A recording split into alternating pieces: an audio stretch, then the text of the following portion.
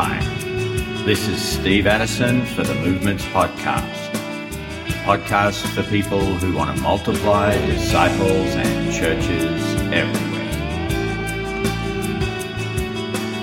Greetings from Greece, where I've just had a conversation with a young man who's returned from 3 months in a Muslim-majority country, where he was sharing the gospel and making disciples. We'll call him Matthew. Well, I kind of grew up in it. Starting at around 9 years old, I went to this training, and my dad just brought me and my sister, and we were just kind of like coloring in the back and just doing random stuff. And then I remember my sister was paying attention, so then I started paying attention, and I realized like, oh, I want to do this. Like, I want to share the gospel with people, and I want to make disciples. And so I remember we went out that day to share the gospel with people, and I shared the gospel with this lady, and she came to Christ, and that was just like mind blowing for me. And so I think that right there, it ignited like a heart for people and wanting to do the work. And so then, yeah, from there, I just on and off, I would share the gospel with people. It wasn't like a full force, like all the time, but like every now and then at the skate park, I would share the gospel. With my friends at school, I would try to as much as I could. And yeah, like some people came to Christ along the way, and it was really cool. Along the way, like at the skate parks, we would pray for people. We saw some kids come to Christ, which was cool. And got to disciple some people a little bit. Like even like a young mom at the mall one time, she gave her life to Christ. So yeah, that was some of the stuff. It was mostly at the skate park though, where we would see a lot of the fruit. Well, after that season, like me being 2 of 7 kids, like my parents, they learned from mentors about kind of how the importance of doing a gap semester overseas somewhere in a closed country, just to see it. My sister, she served in the Middle East in a closed country, and there was a lot of fruit there. And so seeing that, I just prayed about doing it, going a gap semester somewhere. And I prayed, and I felt like God was calling me over to Central Asia in a closed country over there. And I started raising support, and God provided the money. And then I knew I wanted to bring someone along with me. And so there was not really anybody in particular I wanted to come with me.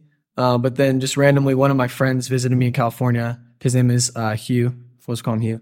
And I just told him, I was like, hey, man, I was like, I'm going to a closed country for 3 months, and I wanted to ask you to pray about coming with me. And so he was like, all right, probably not, but, I'll pray about it. And then, like, I don't know how long after, I think it was like 6 months after, he was like, hey, man, I prayed about it. God literally provided the money last minute for him, and he, like, had the money to go. So at this stage, how old are you and how old is Hugh? We were 18. Yeah, 18 years old.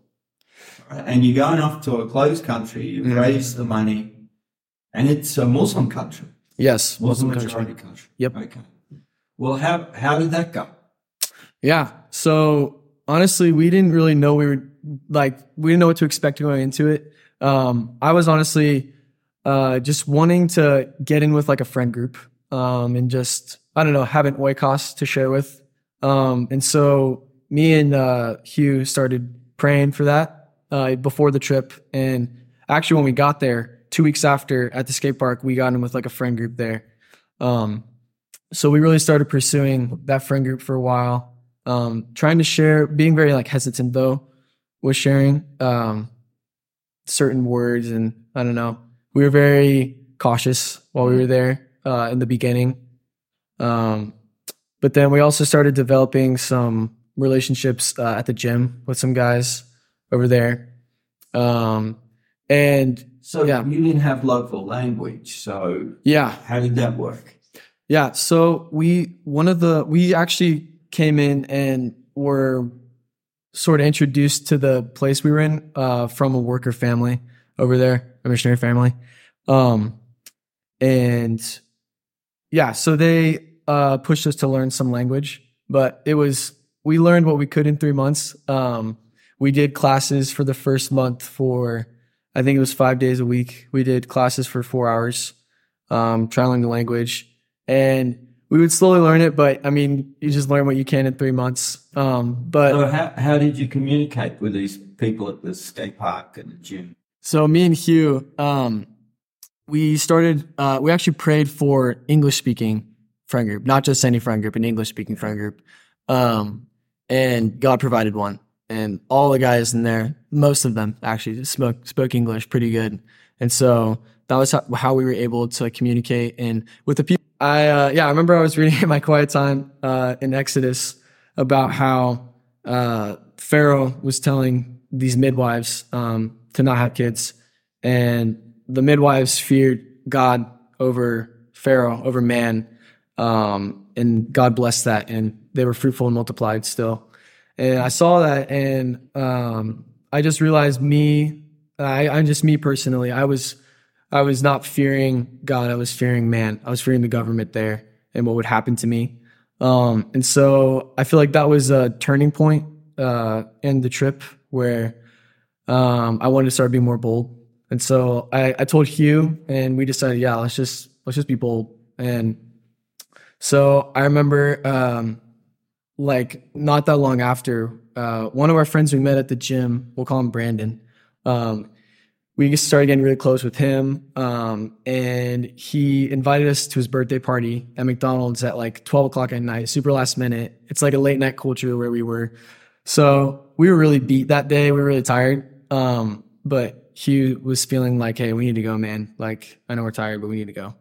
And so we went to the McDonald's, and we were like, all right, let's just like share our testimonies. Like, let's just do it. Let's start sharing. And so we started sharing. And then we got to the part where Jesus changed our lives. And I remember seeing one of Brandon's friends, and we'll call him Mark. And he just like lit up when he heard the name of Jesus. And he was like, oh, you guys are Christians. And we were like, yeah. And so he came over to us. And he was talking to Hugh, and he pulled out a Google Translate, and Hugh like nudged me and was kind of like, hey, bro, look at this. And on the Google Translate said, how do I get baptized?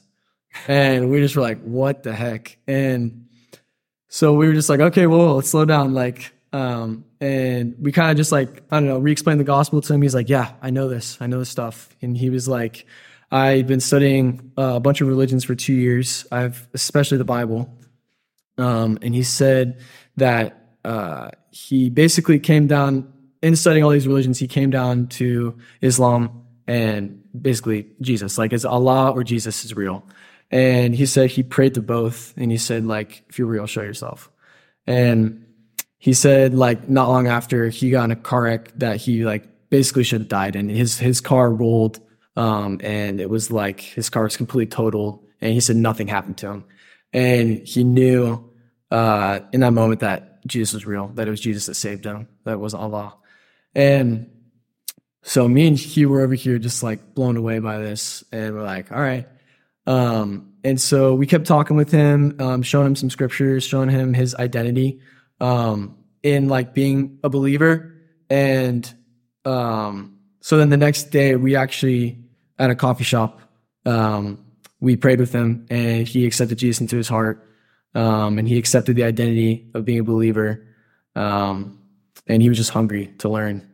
And so after that, me and Hugh were just basically blown away by like, wow, literally right when God told us be bold, in that, like, fruit came out of that.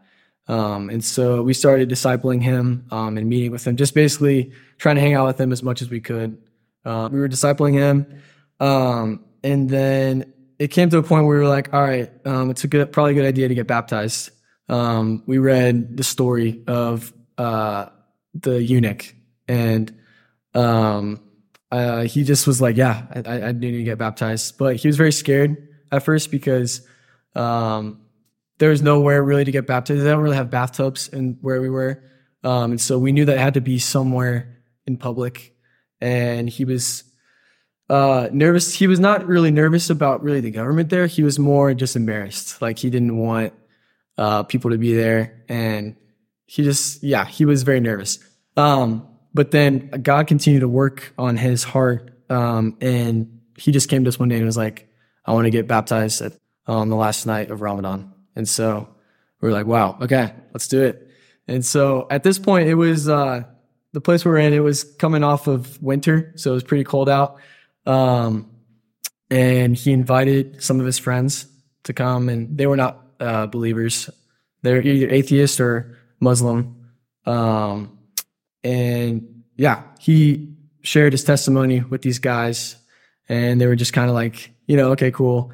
But then he got baptized, and in the water, in the cold water, they saw his commitment to Jesus. And after that, his friends were just basically saying like, wow, like we see your faith and we respect you for it.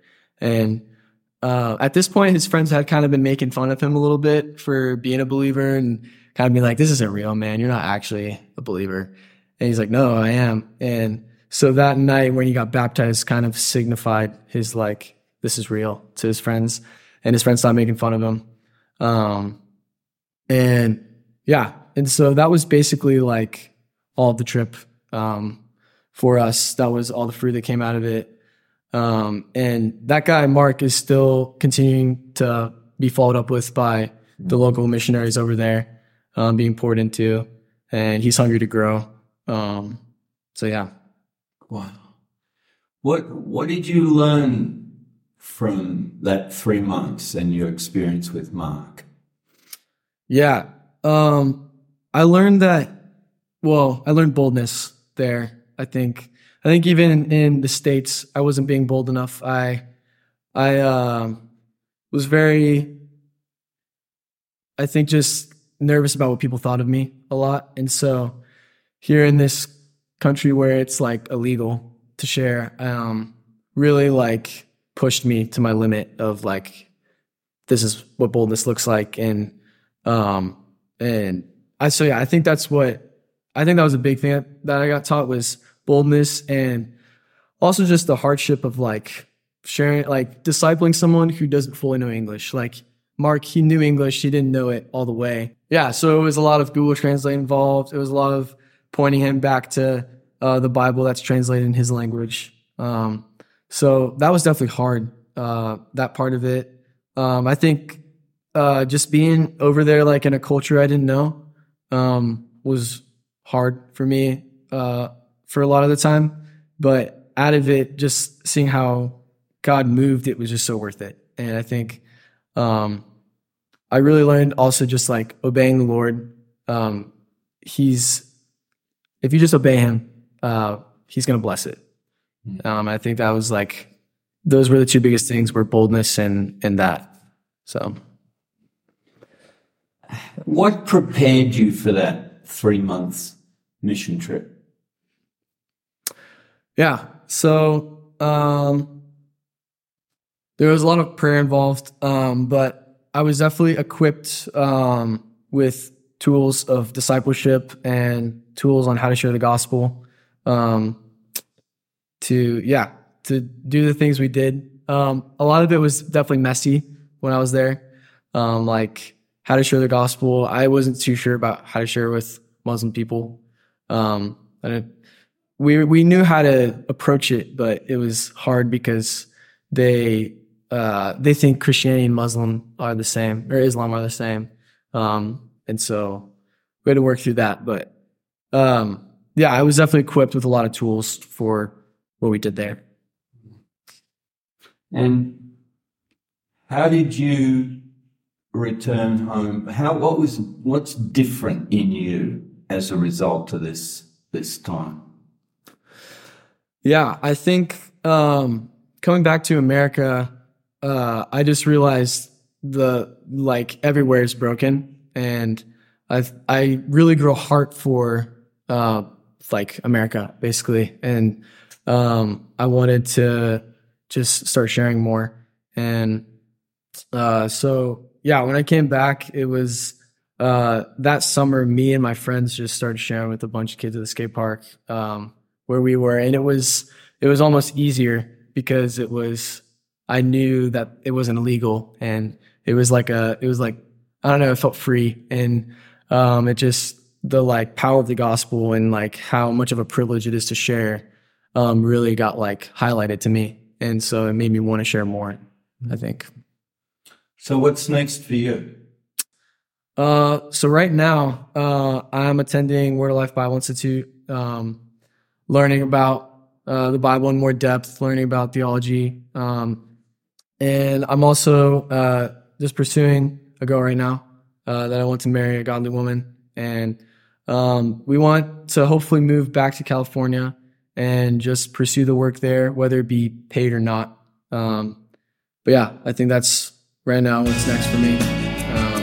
Is pursuing people in California, the brokenness there, the lostness. I'm going to finish with a question to think about. Who are your Matthews that you're investing in today, knowing that one day God may just call them to go to the ends of the earth, multiplying disciples and churches everywhere?